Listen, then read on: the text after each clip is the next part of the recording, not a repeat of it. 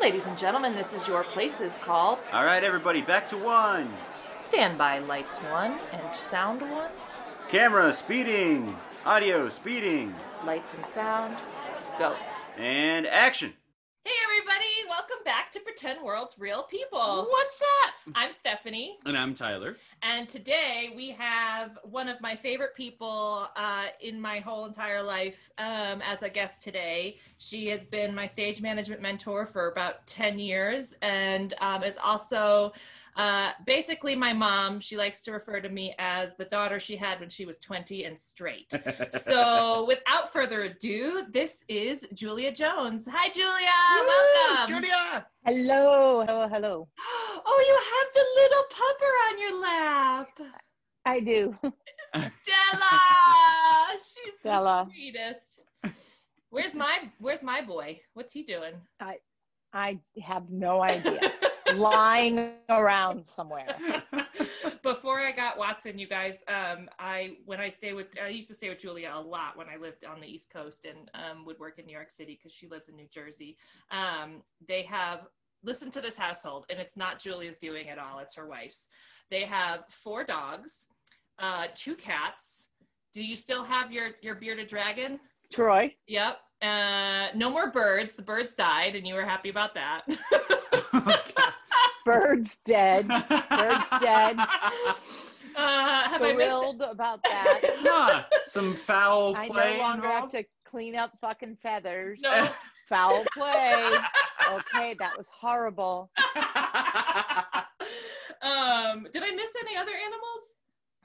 There's a lot of animals in that house. I feel We like have 4 dogs. yeah, well, I said that at the beginning. But anyways, their first dog they got when he was a puppy, and I was staying with them at the time, and his name is Chowser, and he is the stupidest, cutest, big, black golden retriever dog thing, and he is my buddy, and anytime I go to visit, he sleeps with me.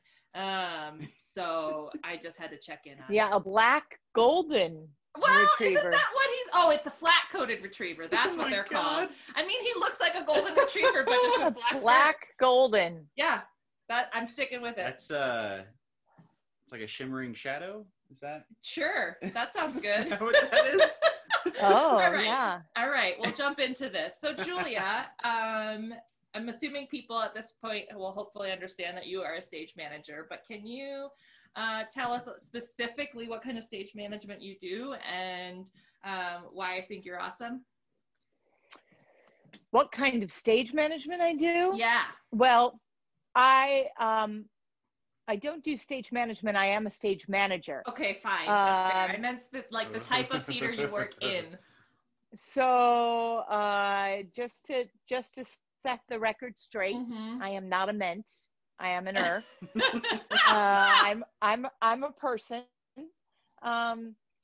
and I do mostly Broadway musicals.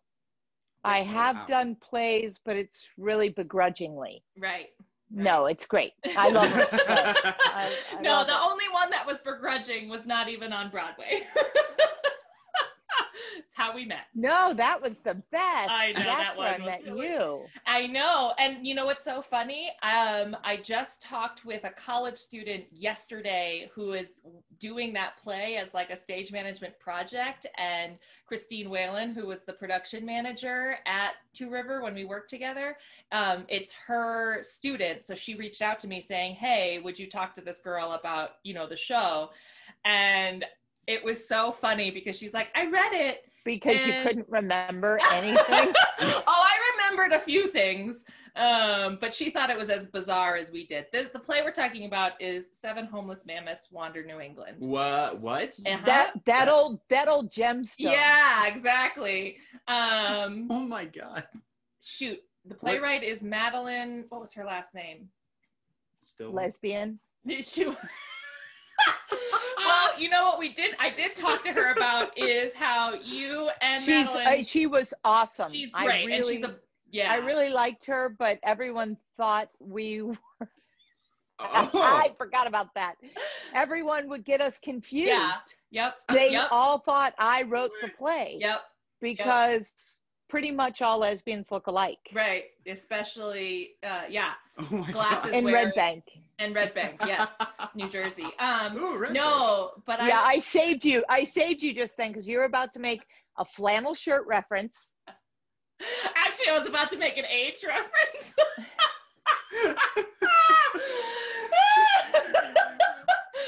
Oh, mom's gonna disown me by the end of this episode. So I saved you, my dear. No, but you know what I was talked to her about is how it was you and Madeline were the only lesbians in the room, and yet it was a play about a lesbian couple and ex-couple, and so it was 3 women, and we had to do a sex scene, and it was those 2 straight women that didn't understand how lesbian sex worked. Remember? Oh my God. Well, and I certainly am no help. Oh no. Oh. God, what was that rehearsal like? It was That sounds daunting. hilarious. You know, until she just said that, I didn't remember any of it. But now you do. Yep. Thank you. Ingrained. No, I really thought it was a kind of a wonderful play. I think she's a extremely talented playwright. That Madeline lesbian, what's her name? All right, I'm gonna look it up because I feel Yeah, really you got to bad. remember her name because she is so Yeah, talented. She really is. And she was wonderful She's to work Soup's with. talented.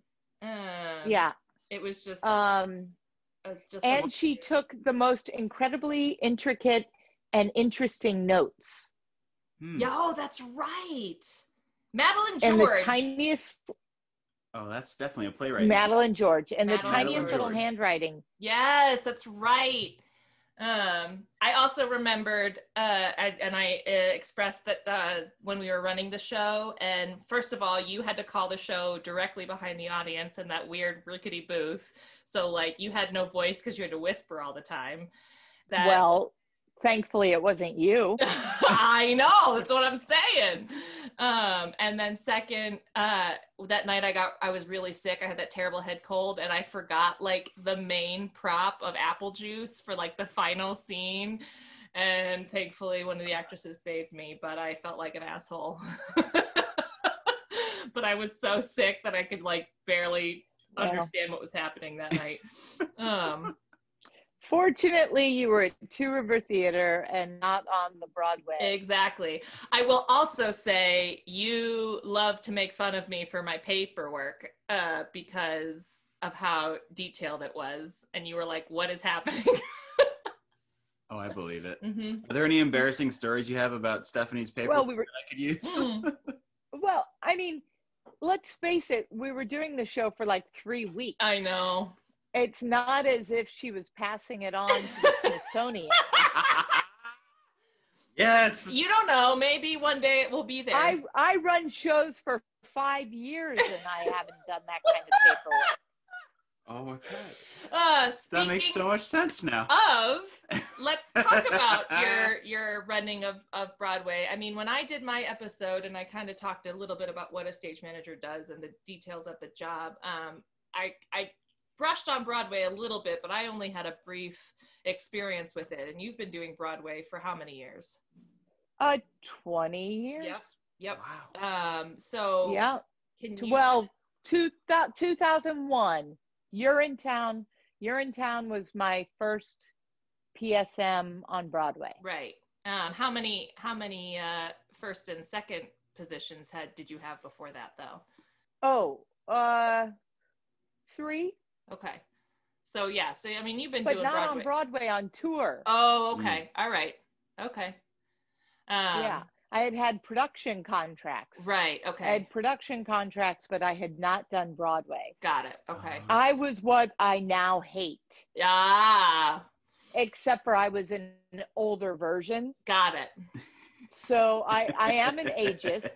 Yes. I am an ageist. I do believe that you have to have some experience before you enter the Broadway world. Yep. But I had done production contracts on tour for about 5 years. Okay. And I had done Urinetown off Broadway. And I'll never forget, because I went to the general manager and I said, so if you don't think I come by this honestly, this belief that you have to work your way up on Broadway, I went to the general manager and I said, you know, when you go to pick a PSM for Broadway for Urinetown, would you mind if I had some say in it? And she said, well, we were going to ask you, but continue. And I said, oh, I just assumed you were going to replace me since I haven't PSM'd on Broadway before. And she said, well, you've certainly done a lot of production contract work. And I said, well, yeah, but not on Broadway. And she said, you're still not on Broadway. This is Urinetown at the Henry Miller. Don't worry. Nice. And she was right. It was a great way to sort of wet my feet. And it wasn't a regular Broadway house. The house stagehands that were hired for Urinetown to run the Henry Miller, all except for the prop woman, were extremely helpful to me and guided me. And I stayed close to those guys over the years. Yeah. Why not the prop person? Let's just say maybe we were different. That's fair. And That's fair. how we approach things. Yeah. Yep. Yeah, so we didn't hit it off, but yeah, okay. not maybe my favorite person of the time, but as I've gotten older, I've sort of just let it go. So see, I'm not saying anything bad. I love it. I appreciate that. What do you think is like specific to Broadway stage management work that isn't as necessary in regional or smaller theaters? And like, what is it about stage managing on Broadway that you enjoy so much, or it is unique, I guess, to the job? Well, you know, I spent 9 years working in regional theater,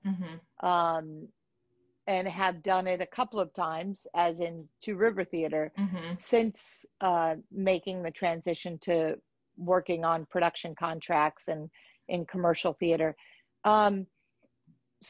So they're just very different worlds. Yeah. The world of commercial theater, you have to realize on Broadway, and this was told to me by a stage manager, Ira Mont, who Stephanie has worked for.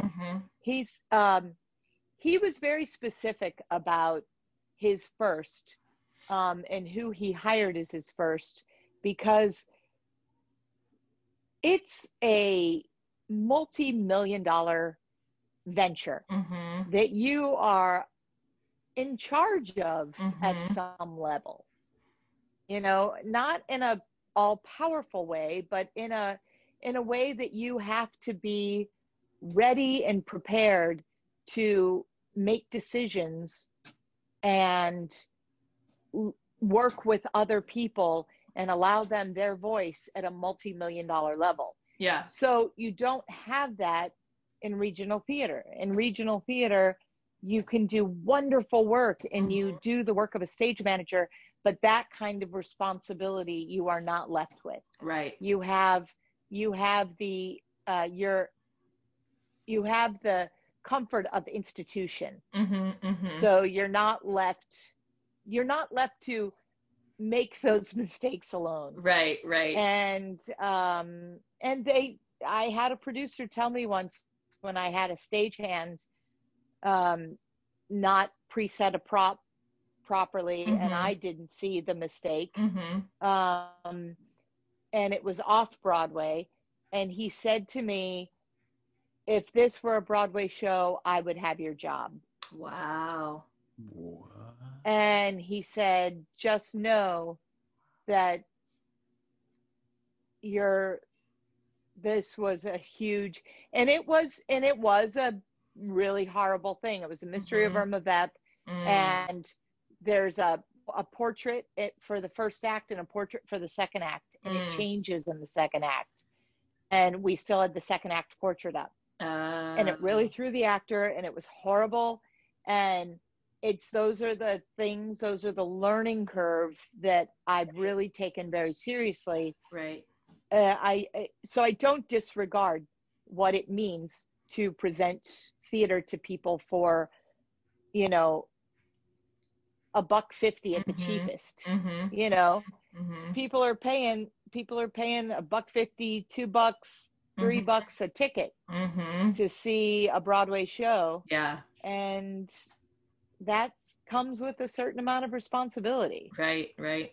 That makes sense.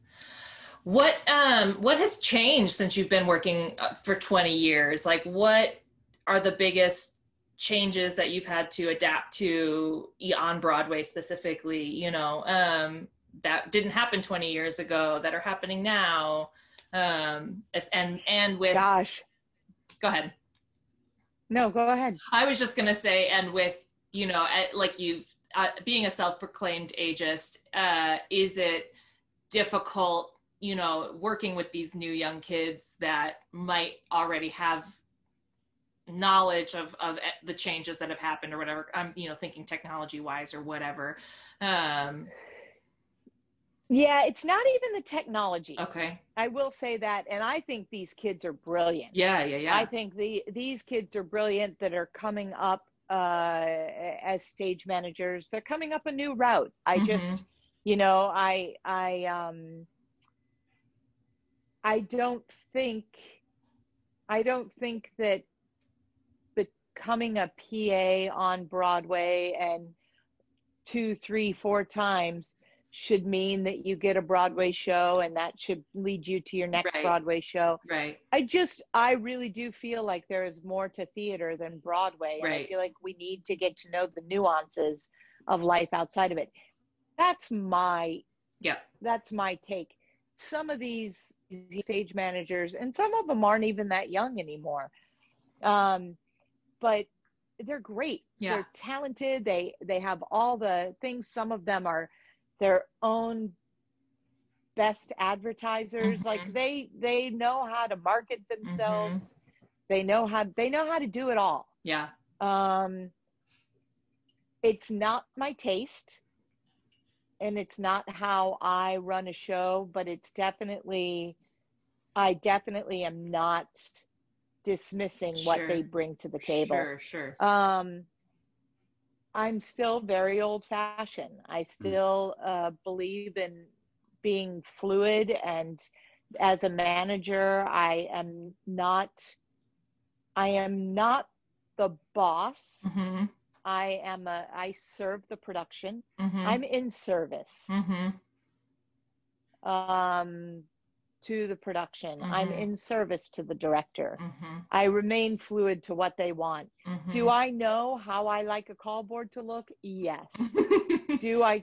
Am I very specific about, do not ever do this? Make sure you BCC check your fucking PDF before you hit send. Yes. Do I try to take all the life lessons that I've had and cram them down their little PA throats? Yes. Yeah. But at the same time, I'm not going to go into a room with someone like Tina Landau or Chris Wheeldon or Jack O'Brien or any of these directors and force my agenda. That's not who I am as a stage manager. I like to remain fluid. I like to see what they want. And then I pick up that energy and I try to build on that energy. Right.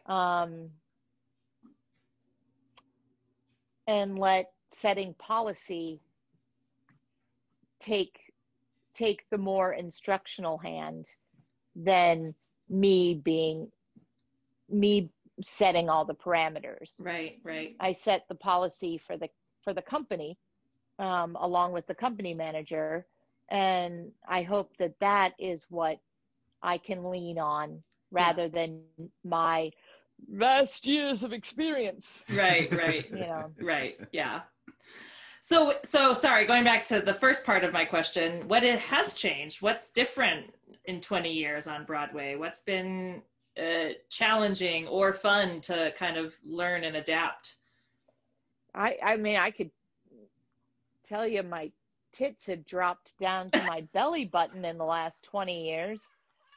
But that's not on Broadway. I mean, it has changed while I've been on Broadway. Oh my God, I love But it. I'd say for the most part, what has changed on Broadway? You know, it all changes so fast, and yet it doesn't change at all. Even the technology, yeah, there's a lot more technology, and there's a lot more automation. But I guess that's probably the biggest thing, is the technology. Although then you come back and you see shows like Once and Hadestown. Well, Hadestown, and what was that show that shouldn't have won the Tony the year I did SpongeBob but did? Because SpongeBob should have won.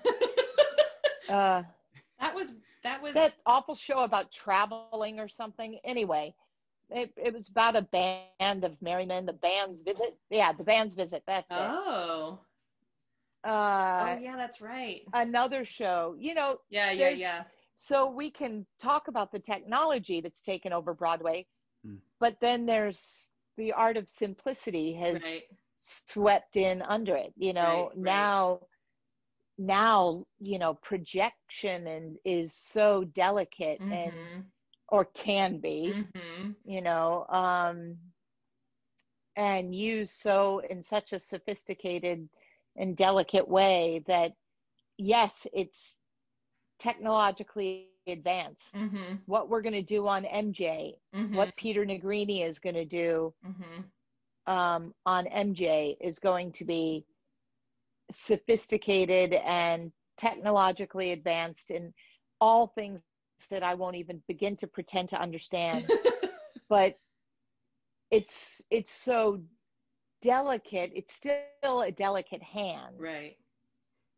So I'm hoping that shows like Beetlejuice are less the norm.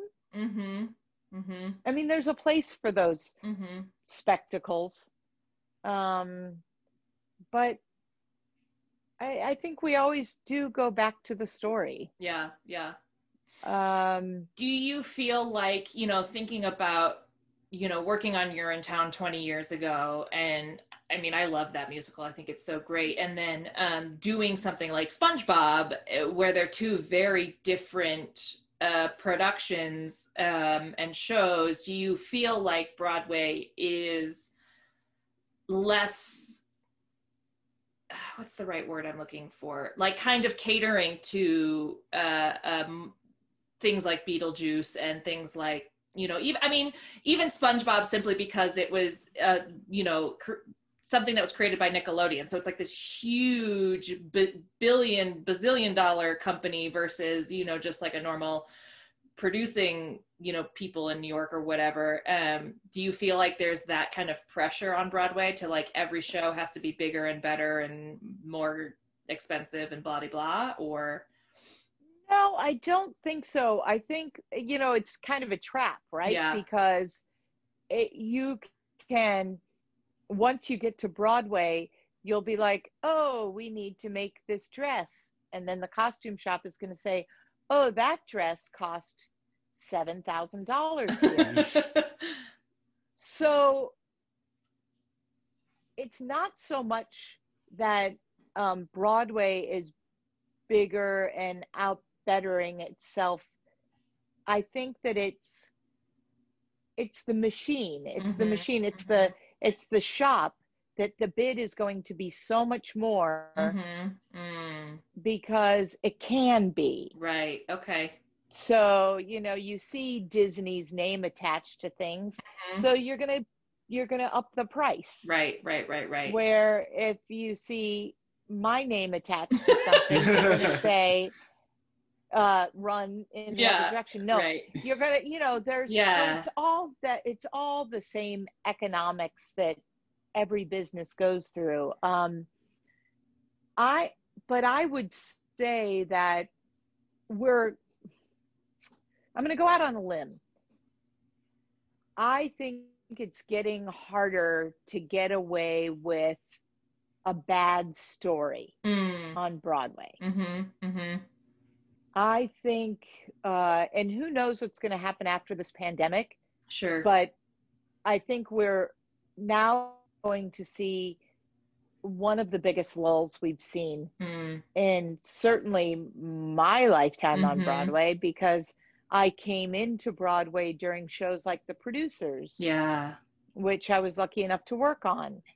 And, you know, blockbuster shows, Book of Mormon, Wicked, all of those shows have been during my time. I wasn't, you know, not the chorus line in Les Mis, and that was before me. Phantom, those came before I did. Thank you, Jesus. But the shows like Wicked and Mamma Mia and those things all came in around the time I was coming on to Broadway. And you could get away with not so great of a story. Right. But I think that patrons are catching on. They want both now.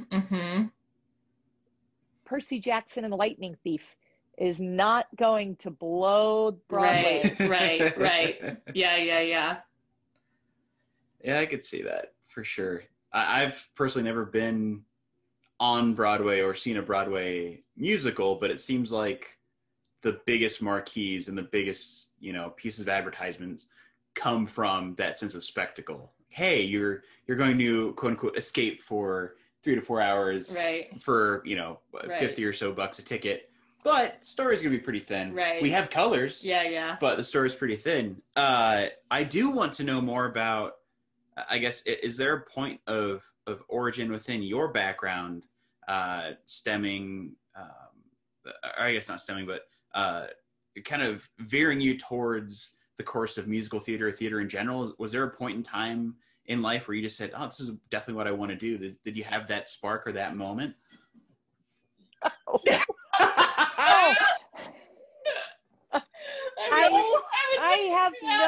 I have no fucking idea how my career came about. That's awesome. I have no idea. Yeah. You know, I remember very specifically when I left regional theater, because I called a stage manager that I had assisted at the Repertory Theater of St. Louis. Great guy. His name was Glenn Dunn. He had worked there for, I don't know, I want to say he probably worked there for 30 years at the Rep. And I assisted him there. And I was working at Studio Arena Theater in Buffalo, and an opportunity came along to do Smokey Joe's Cafe, the first national tour. And I was very conflicted because I was very safe. I had created a PSM position, not just a stage manager, every other show position. In Buffalo, I had the opportunity to create a regional theater where I oversaw all the productions. The other stage manager who worked with me would learn to call my shows. We had a very a real department, and it was very cool and all good and very creative, new stuff. The artistic director loved to do new work. And but I found that I was play and repeat. Mm-hmm. I was just like rewind, hit play. Mm-hmm. That's the stage manager I became. Mm-hmm. Because in regional theater, that is a real trap. Mm-hmm. Oh Because boy. you are in an institution and they have a way that they want things done. Mm-hmm. So you really can just sort of rewind and hit play if you have any sort of personality at all. Mm-hmm. And so I called Glenn, very conflicted because I was going to leave my little safe haven. Mm-hmm. And he actually said, do it. Yeah. He said, I should have done it when I had the chance 15 years ago and I Mm-hmm. didn't. Wow. And he said, and look at me now. Mm-hmm. And I thought, oh, wow. For some reason, I didn't think that was the advice you were going to give me, Mm-hmm. but I did. I took his advice.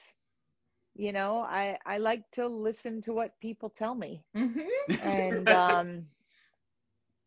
And so I started over as a second assistant. Mm-hmm.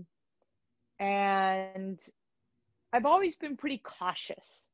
I don't jump into things. Yeah. So it wasn't like, just like I was when Sally Morris, the general manager from Dodgers, when I went to her and asked if I could have some say in who the PSM was, Right. because I wanted them to ask someone that I wanted to work for. Mm-hmm. I've always been pretty cautious about these moves, but I did it, and one thing led to the other, and I just kept getting work on musicals, Mm-hmm. and yeah, the only plays I ever do are giant. Yeah. I know. You did the one with Norbert Leo Butz. Well, that wasn't giant. Oh, that's fair. But you, like, I That feel. was just bad. I liked it. I shouldn't say it was bad because I don't know what your listenership is. But if Katie Holmes and Norbert Leo Butz are listening to this, Norb, if you're listening to this, you were great.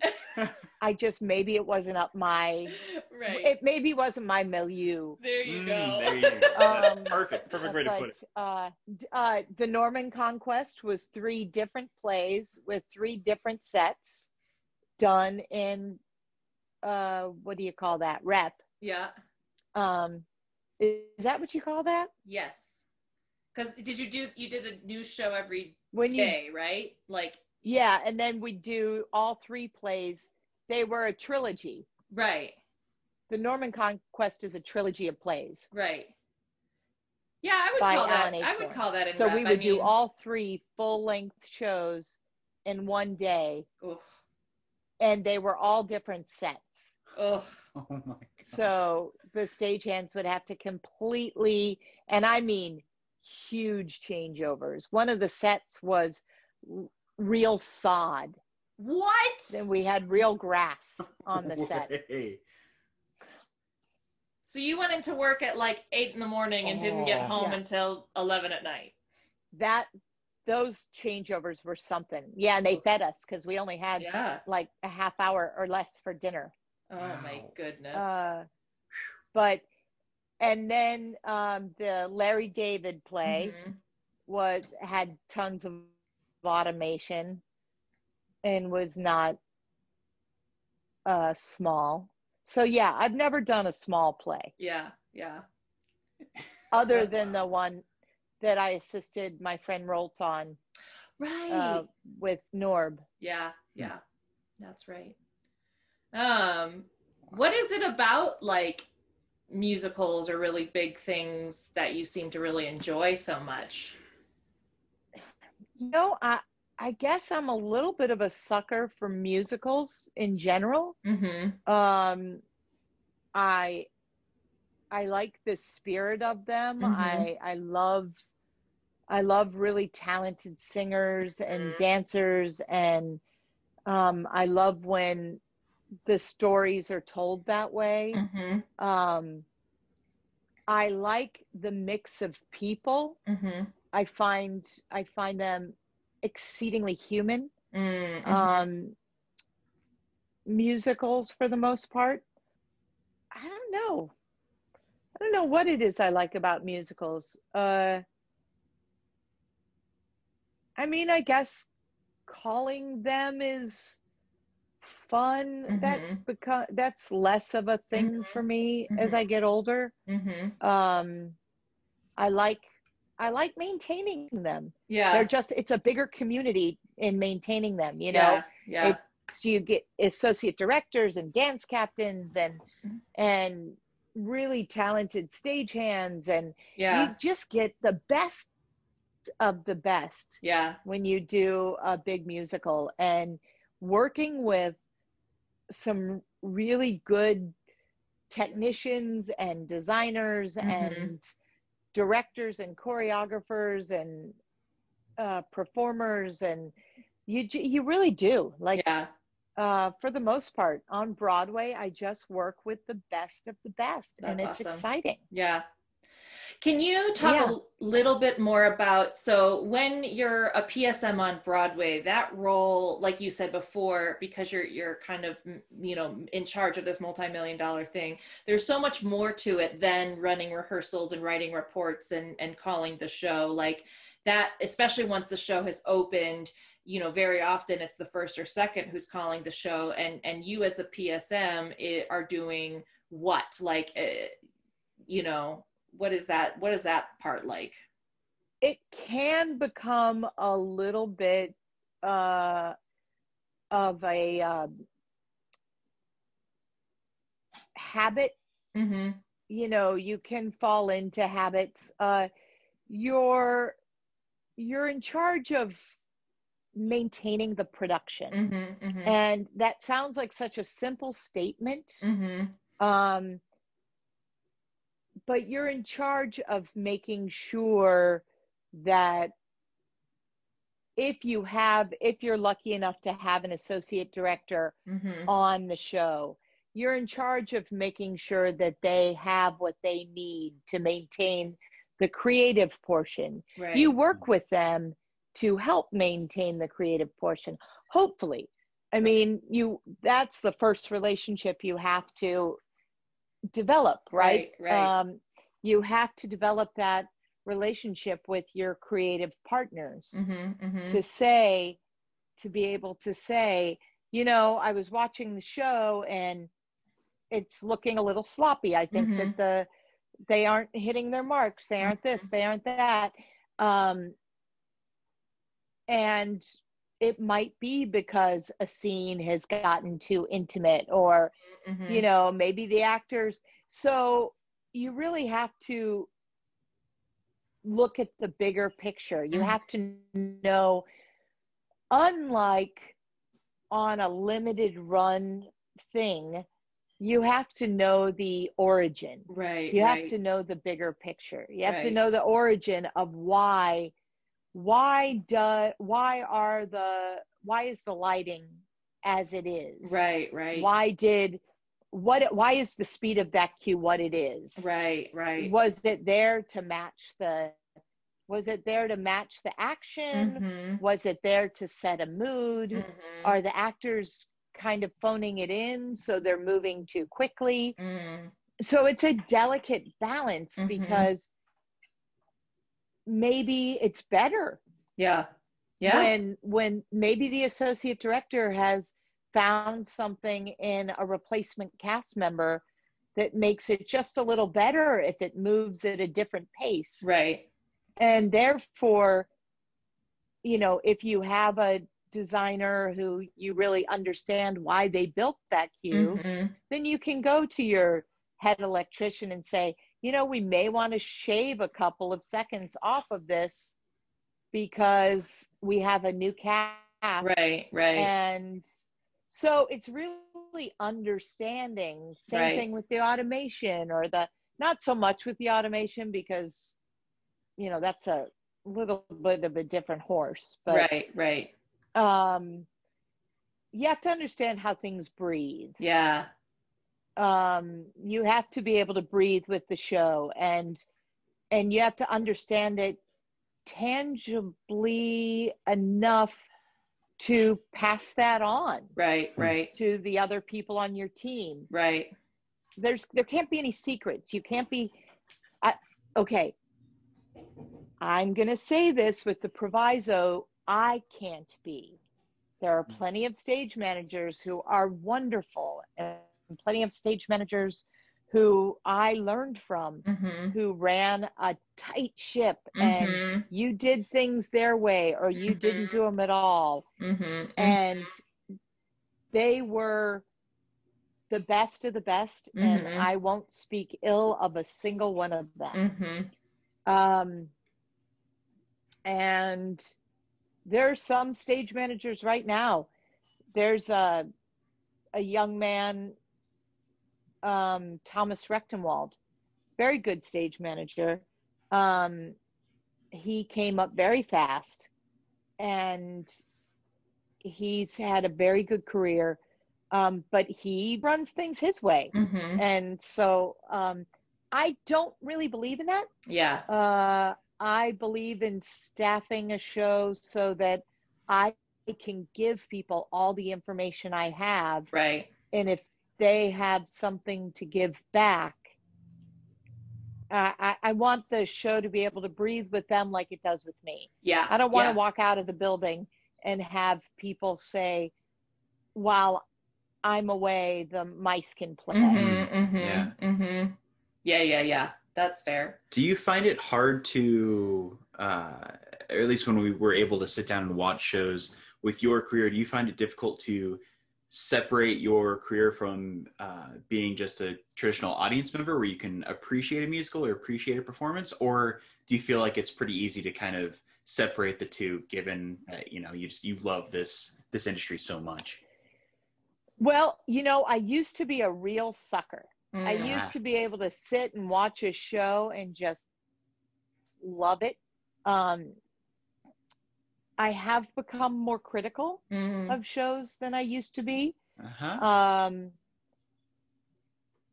But I still think that it's such a powerful art form that I think now that I'm a little older, I went to see Come From Away recently, and I literally could not see a thing about that show that I didn't like. Oh, that's awesome.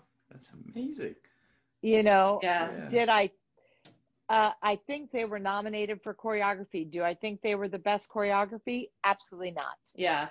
I didn't think it wasn't a matter of the best. Yeah. I sat in that show and I just loved it. That's awesome. I thought it was a beautiful story and beautifully done, and so I was taken by it. Sure. So when it's good, yeah, I think I can just sit, and I mentioned Percy Jackson and the Lightning. Yep. I actually saw that. Oh. And let's just say I didn't walk out of that one saying how great it was. Yeah. Listening to you, this actually also reminds me of, because I think one of the things that I know I love about stage management, and I think you do too, but it also is a very fine line to walk, is the kind of creative license that we also get to have while still maintaining, obviously, the director's vision. But it reminds me of the piece you wrote about call this Q on the letter K and knife, or whatever, and the specificness of some designers versus the creative license that you get to also kind of create the show or have an input. Can you talk maybe a little bit about that and what you like about that? Yeah, so I don't mind. I should say, I don't mind when a lighting designer tells me Sure. where they think it should be called. Right. Or tells me what it's for. Right. Like if they're like, it's for those pops. Right.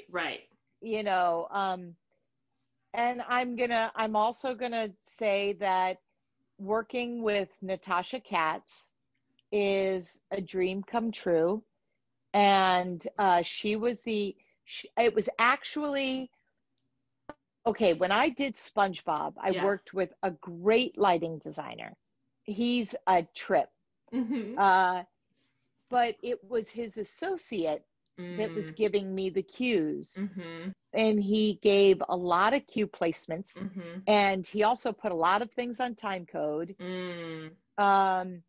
and took away a lot of the calling. Right. And there was one number that he wanted to put on time code, and I wouldn't let him. Yeah. Because I just knew that it had room to breathe. Yep. And I just knew it was not a good idea to put it on time code. I think this guy would have put every song on time code if he could have. And I don't mind the technology. Yeah. But he was one of these people who would come down and say, you need to call it on this. But I had no idea why. Yeah. And it made it impossible to maintain the show. Mm-hmm. Right? Because what investment do you have? Right.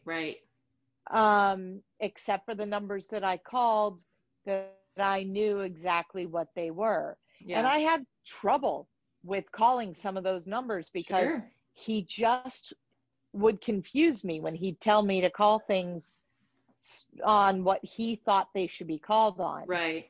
Because it's a relationship between a operator and a caller, and it's a relationship. And after I wrote that piece, Natasha Katz, who had for the first time had her associate giving cues to the stage manager, has since never done it again. Wow. She read that, and it resonated with her. Yeah. That's awesome. But stage managers have a responsibility too. Oh, of course. Yeah. Stage managers, you can't just want the designer to give you the information. You have to be ready to receive it. Right. So, I mean, if the designer is going to take the time to give me the information about how they would like the scenery to look, how they'd like it to land, do they want it to move in quickly and then glide in? Do they want it to, if they're going to give me that information, I have to be ready to receive it. Right. I have to understand what the director and the designers both want and be ready to hear that. I can't have in the back of my mind what I think would look cool. Oh, totally. And I think that that's a problem sometimes. I think that too much of our creative brain wants to see what we think our aesthetic is. Because we do have a creative brain. We are not stage managers because we thought it would be cool to be in middle management. Yeah. Boy, I want to be a stage manager so I can be in middle management in theater. Right. Like, what the fuck? Yeah. Yeah, I want to be in middle management and make no money unless I get on Broadway. Right. For my whole life. Right. No, we do it because we have a creative brain. Yep. And sometimes that creative brain doesn't let us receive other people's information. Right. So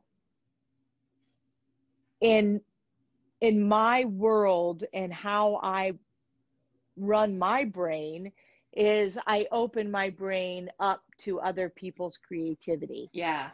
I really take in what they're telling me and try to interpret it. Right. So if a lighting designer says, oh, I want you to call it here, fine, I'll call it there. But I also want to know why I'm calling it there. Right.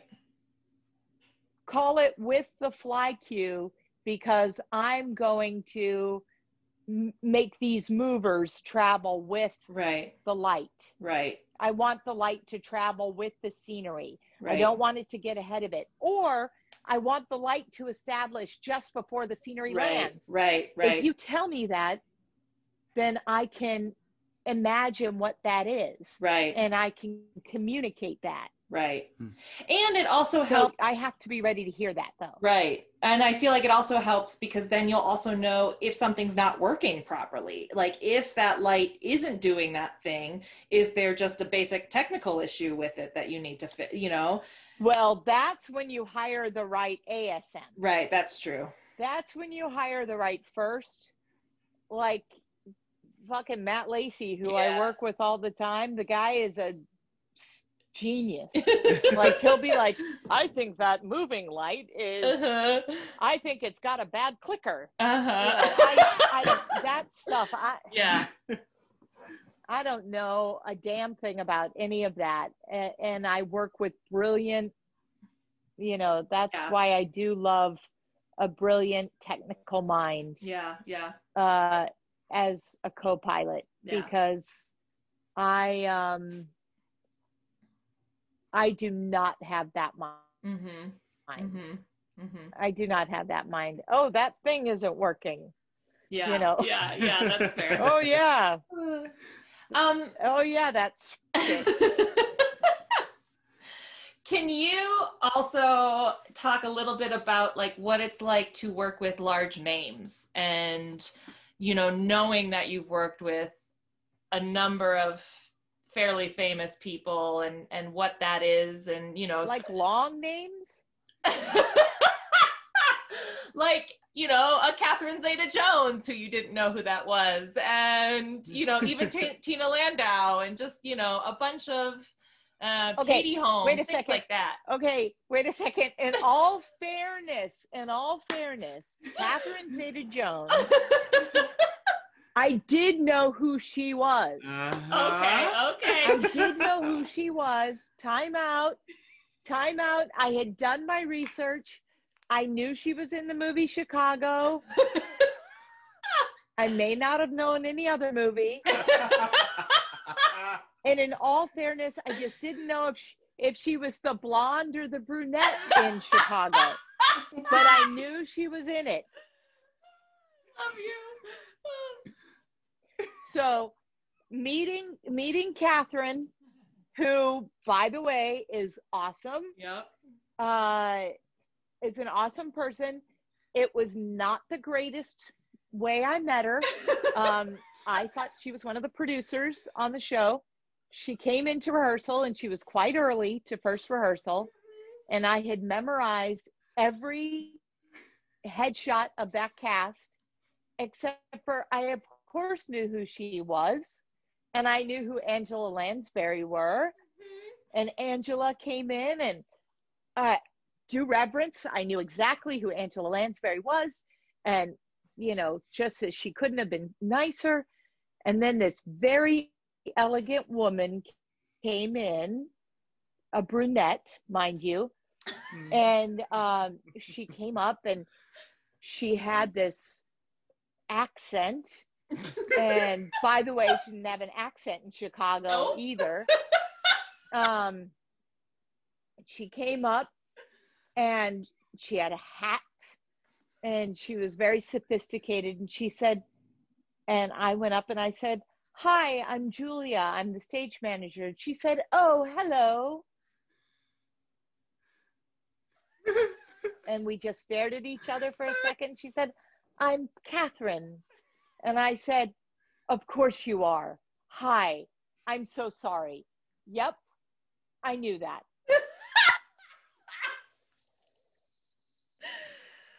So I knew who she was, in all fairness. I love you. I did not know she was married to Michael Douglas. Oh, that's right. So.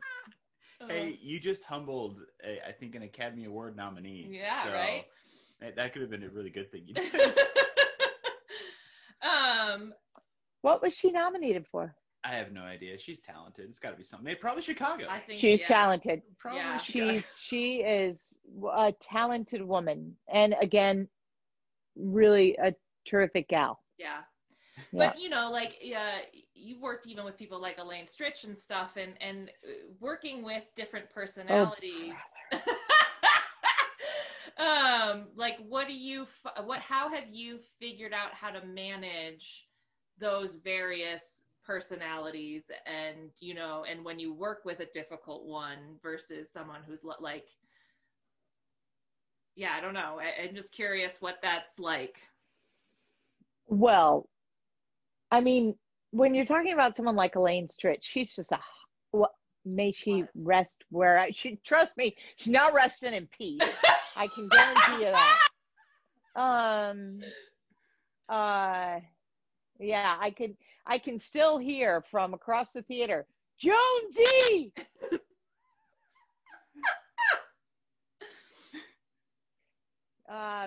No, she's just awful.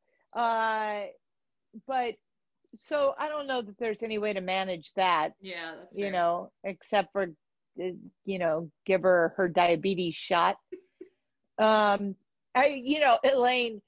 her dresser would get so frustrated that she would come down to the office and say, "Your turn." And I'd have to go up to her dressing room. "What are you doing here, Jonesy?" "Oh, just checking in, Elaine." Oh, yeah, Maeve ran away. I made her mad. She ran away.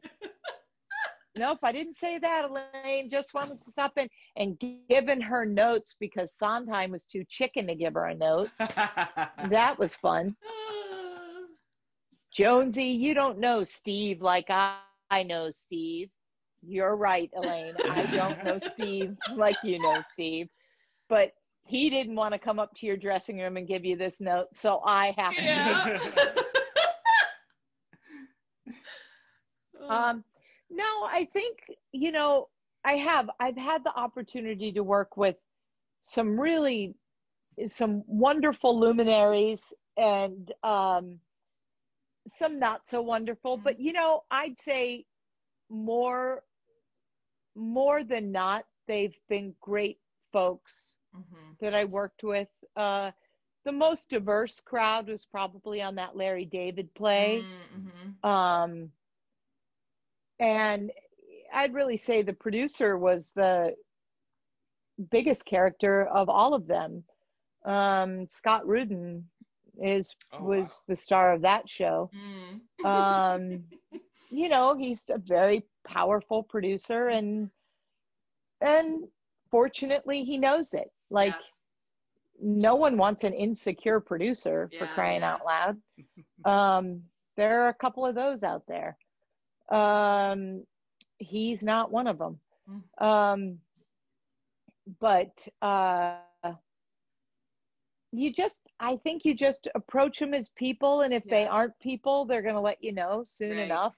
Right. Like if they don't consider themselves as people. I am a little bit of a unicorn. Yeah. I'm lucky in the fact that, except for not now that there's a pandemic, I've watched so much freaking TV. I know who everyone is. Yeah, that's fair.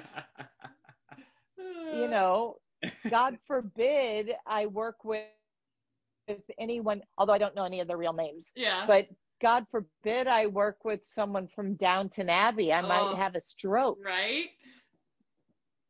I love it. So good. Yeah. But you're just 10 years behind, but it's fine. Catching up to the movie. Okay. Was that long ago? I don't know if it's 10, but it's old. But that's okay. It's delightful. I just rewatched it last year because it is so good. So I'm no judgment. Just what was I going to ask? Oh, I guess we kind of talk, I know you have to get going with Coop soon, but one of our questions that we always like to ask, and you've kind of mentioned it now, but what are some things either not pandemic related, but in general that you really like to do when you're not working, and maybe you've been doing even more now that you have no work? And how has that been affecting? I wish that I could sort of dig into some of the things I like to do more, but I've really found this whole pandemic has thrown me off in a way that I've had a hard time finding the other parts of me. I do have a pretty solid outline for the Tao of Stage Managing. Which is the other lessons about stage managing. Yes. The non-stage managing lessons about stage managing. So when I have that done, you can have me back on. Yeah. Well, you still have your blog though, right? I know you haven't written in a while. And I hope you have well, I have written, but I've been sort of writing for the book. Oh, okay. Because we'd happy rather to link, than the blog. We've been I would love to link your blog so people can read the few things, or I mean, not the few, but a number of the things you've written about stage management and stuff. Oh, okay. Yeah. Yeah. It's the Tao of Stage Managing. Sorry. Is the blog. So you've been working on your book, which is exciting. What else? I have been doing that. I have an idea for a musical that we'll see how that comes. The person I'm writing with doesn't really write music. But she's awesome. So, and it sort of came from her, the idea. So we'll see if that ever happens. And basically I've just been doing a lot of stuff at home. Yeah. And getting jobs where I can, to pay bills. But what have you been able to do? What have you been working on? I'm excited to start back. We've been doing a little bit of work on MJ. Oh, okay. Good. Right. Actually. That's awesome. Yeah, we've I've gone to the director's apartment. He has the white model at his house. Christopher Wheeldon is directing it. And I've gone over there with his associate, Dante Keene, who's also a wonderful director in her own right. And we've gone through doing the scene by scenes and the transitions. Oh, nice. And sort of determining, because it is going to be technically a very big show, but it hopefully will not. Again, if I think I know what this is going to be, it's hard to ever know what these are going to be. But I think the idea is it shouldn't look like a big show. Right. It's not going to look like a spectacle. Right. I don't think. Interesting. I think the idea is it's going to be a beautiful story. That's awesome. Of course, it's going to have the spectacle because it's a story of Michael Jackson. Right. But it's not a spectacle in that, no one's going to come out doing an impersonation of Michael Jackson. Right. Yeah. It's all his essence and his genius. Right. Unless you're now going to cancel this because we're in a cancel culture and though that does kind of bring up something I do want to pick your brain about a little bit is with now that Broadway's been shut down for so long by COVID and will continue to be shut down for a while. And with rub it in. Sorry. Rub it in. Hey, Jeff. I'm poor too. I got no work too. But also with the recognition or the wider recognition of maybe some of the faults of Broadway in terms of race or in terms of just even story, like we were talking about before. Like, do you think that there's some major changes coming to Broadway once things get going again, or do you think it's going to be harder than we all think Well, it will be? You know, I hope so. Yeah. I'm not going to lie. I hope some major changes happen. The Black Lives Matters movement is extremely important. Mm-hmm. It's people of color and the recognition. I hope that it makes a big difference, and not because, you know, I want to word this carefully, so we might need to start over. That's okay. I hope it makes a big difference. I hope Black Lives Matters makes a big difference for people of color on Broadway and in the industry, not because of the pressure, because it's the right thing to have happen. I don't want it to be because it's finally being recognized. I want it to be because it's the thing that should have been happening all along. Absolutely. Just like it should not be a big deal to have people of color as widespread on Broadway and in the theater business as it is for white people, as it is for queers. God knows you can't swing a cat without hitting a queer. Myself included. Yeah. You know what I mean, though? Yeah. It shouldn't be, and it shouldn't be that it's just because you're working on a black show, or you're working on it. We are an industry that should be able to open up and not go down that silly rabbit hole of color. And, you know, I worked on a show. It was a beautiful show, but there was one black man in it. And there was no fucking reason for there to be one black man in it.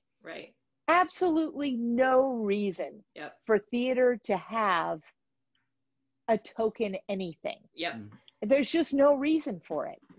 So I hope that it happens because it's the right thing, not because there's a pressure of a movement. And I really feel strongly about that. And I have had a lot of time to think about that. And it really, it boils down to, you know, it should be an inclusive art form. Our managers should be inclusive. Our crews should be inclusive. And they just aren't right now. And I don't know what it is. I'm not the person who knows what it is. Do I think the outreach is a problem? Yes.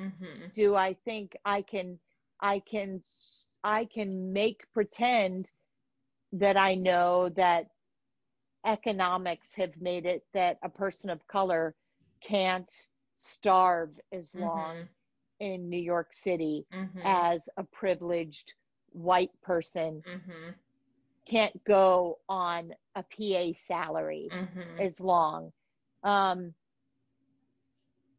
Do I know that those things exist? Absolutely. But I really do hope that we're able to make some fundamental changes in our structure, in our infrastructure of Broadway. Managers, producers, directors, choreographers, writers, music directors. But like I said, not because of the movement of Black Lives Matters, but because it's the right thing that should have been happening all along. And I'm so glad that it's being paid attention to, because I want shows to not cast because they have to, but because that person of color is the right person for the show Right. Right. for the role. Yep. Yep. That is the best manager. Yep. Yep. I don't want them to, so it's a change that needs to happen. It's a fundamental change. There's going to be a lot of, bruised this and that. Mm-hmm. But I really do think it is super important. Just like women in this industry, Mm-hmm. I just want to see people of color, and I want to see women, and I want to see, and not that I don't love a good white man, because I do. God knows I am a lesbian that loves a good white man.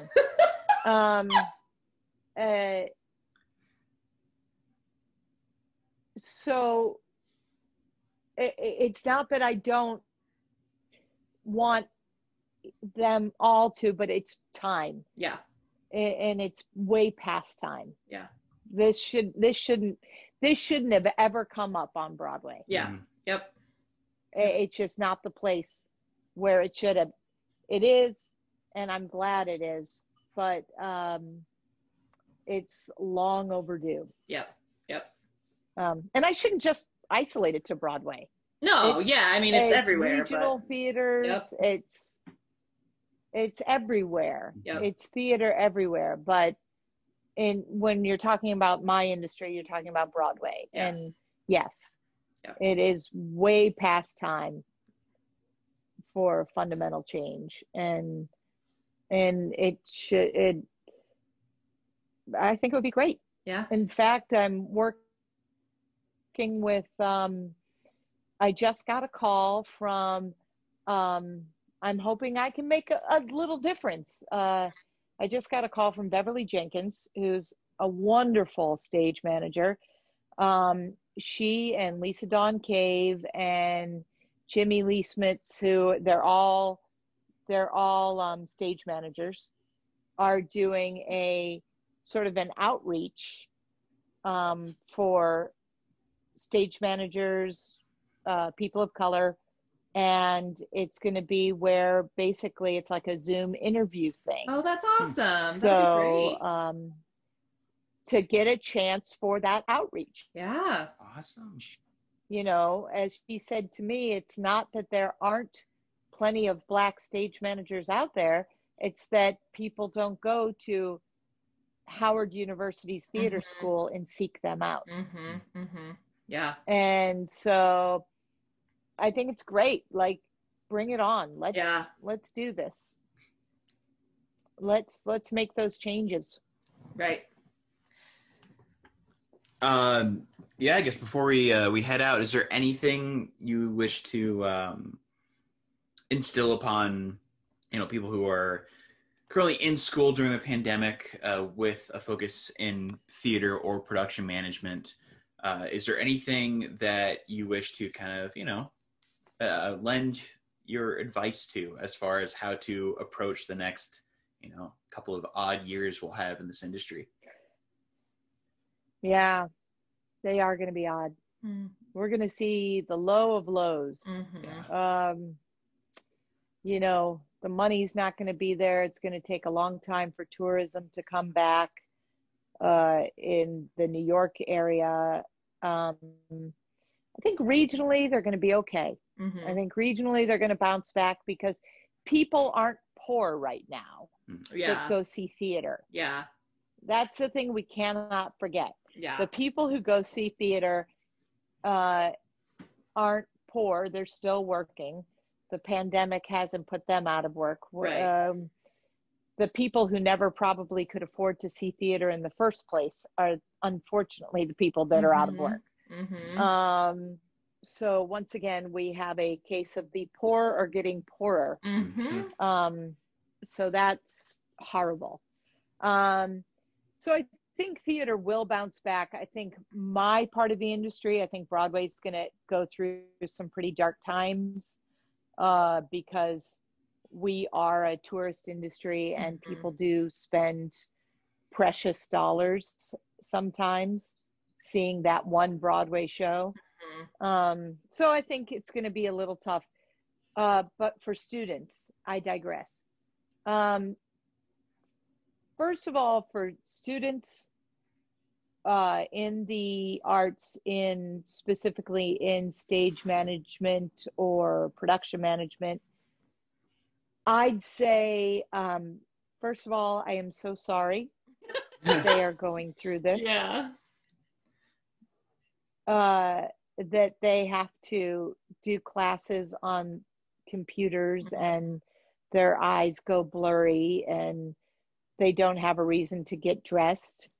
But I am saying, I am sorry that students right now are going through this on over computers and, but I'd say really take this time to think about your humanity, and you can't be out practicing the craft.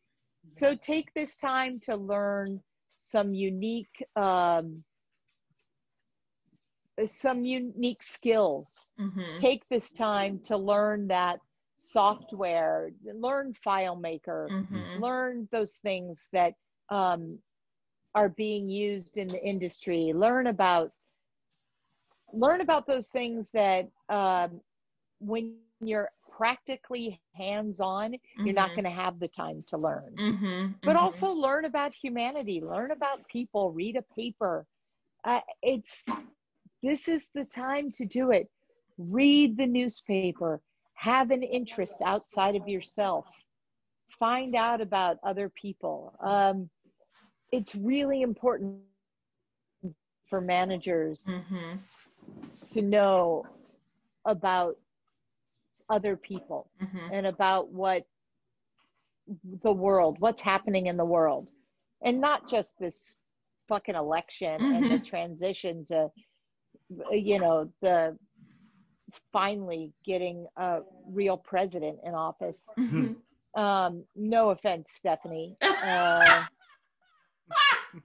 I know you're a bit.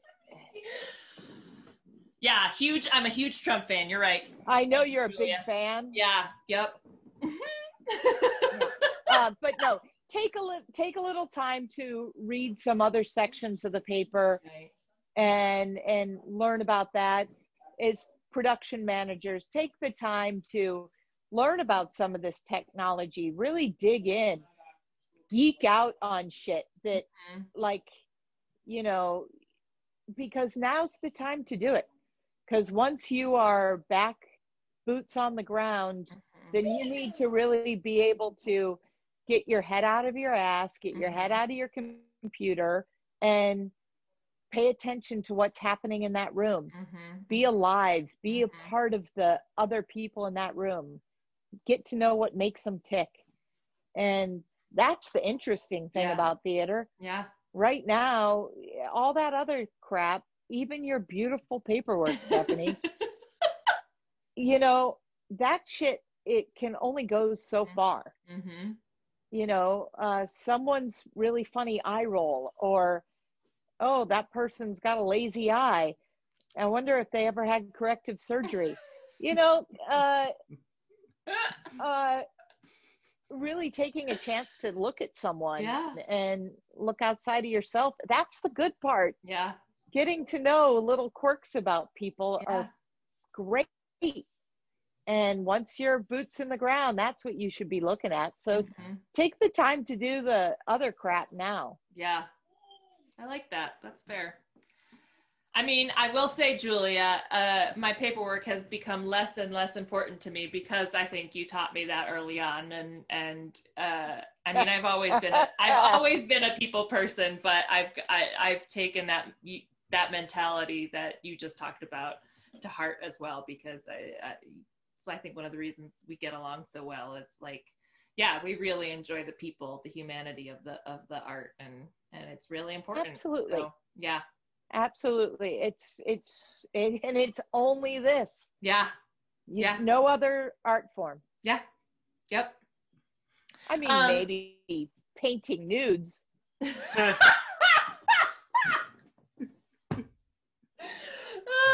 Then then you have to make sure you're really paying attention to those guys. You don't want to put a wrinkle out of place.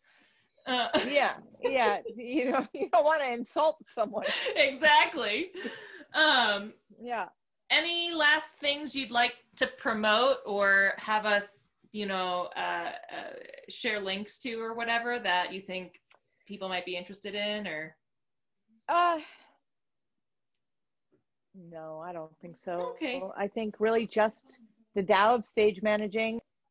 Yeah. Nope. Okay. All right.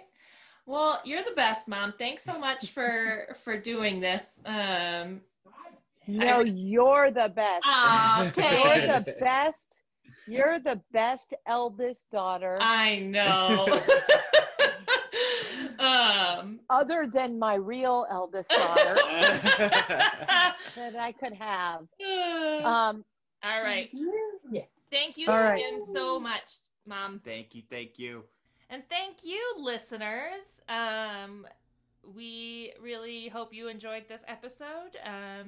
Make sure that you are following us on all of our social media. Our handle is at PWRP Podcast on Twitter, Facebook, and Instagram. You'll get lots of news and fun things, coming ahead stuff. So make sure that you're following us there. Yes, and if you'd like to be a part of the show, if you have a story to share, or you're somebody who is just interested in the arts industry and wants to kind of jab in with a conversation, we'd love to have you on the show. So if you'd like to do that, please email us at pwrp.pod@gmail.com. Yes, and we have started our Patreon. No subscribers yet, but that's okay because everybody's poor right now and we get it. But if you feel your giving strings being pulled during this holiday season and you want to maybe become a subscriber, that would be great. If you can't afford money right now, because none of us can afford money, but you would like a PWRP sticker, please rate and review us on whatever podcast platform you listen to us, and then send us an email and we will shoot you a sticker after we've confirmed that your review is nice and not mean. Yes, we're going to make sure it's at least 3 stars. At least. But yeah, thanks again for listening, and until next time, bye!